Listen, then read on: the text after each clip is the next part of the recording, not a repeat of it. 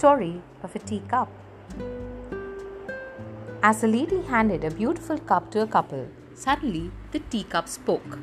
"You don't understand. I have not always been a teacup. There was a time when I was just a lump of red clay. My master rolled me, pounded me, and patted me.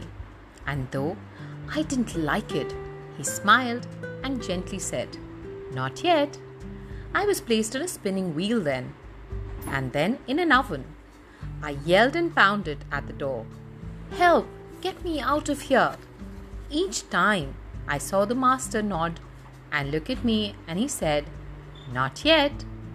As soon as I was out and cooled, he picked me up again, brushed me, and painted me all over. The fumes were horrible. 'Oh, please stop it.' And he again said, 'Not yet.' He kept me back in the oven, which was twice as hot this time. After some time, he took me out and placed me on the shelf, where I cooled and waited and waited. An hour later, he handed me a mirror and said, 'Look at yourself now.' I couldn't believe my eyes. I was looking so very beautiful. Softly, he spoke. 'I want you to remember this.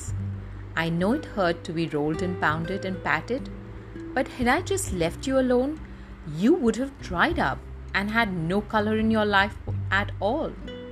Now you are what I had in mind when I first began with you. The Almighty knows what He's doing for each one of us today. He is the potter and we are His clay.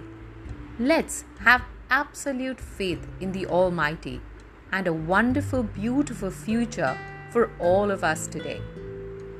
Loads of love, Coach Shikha Verma signing off.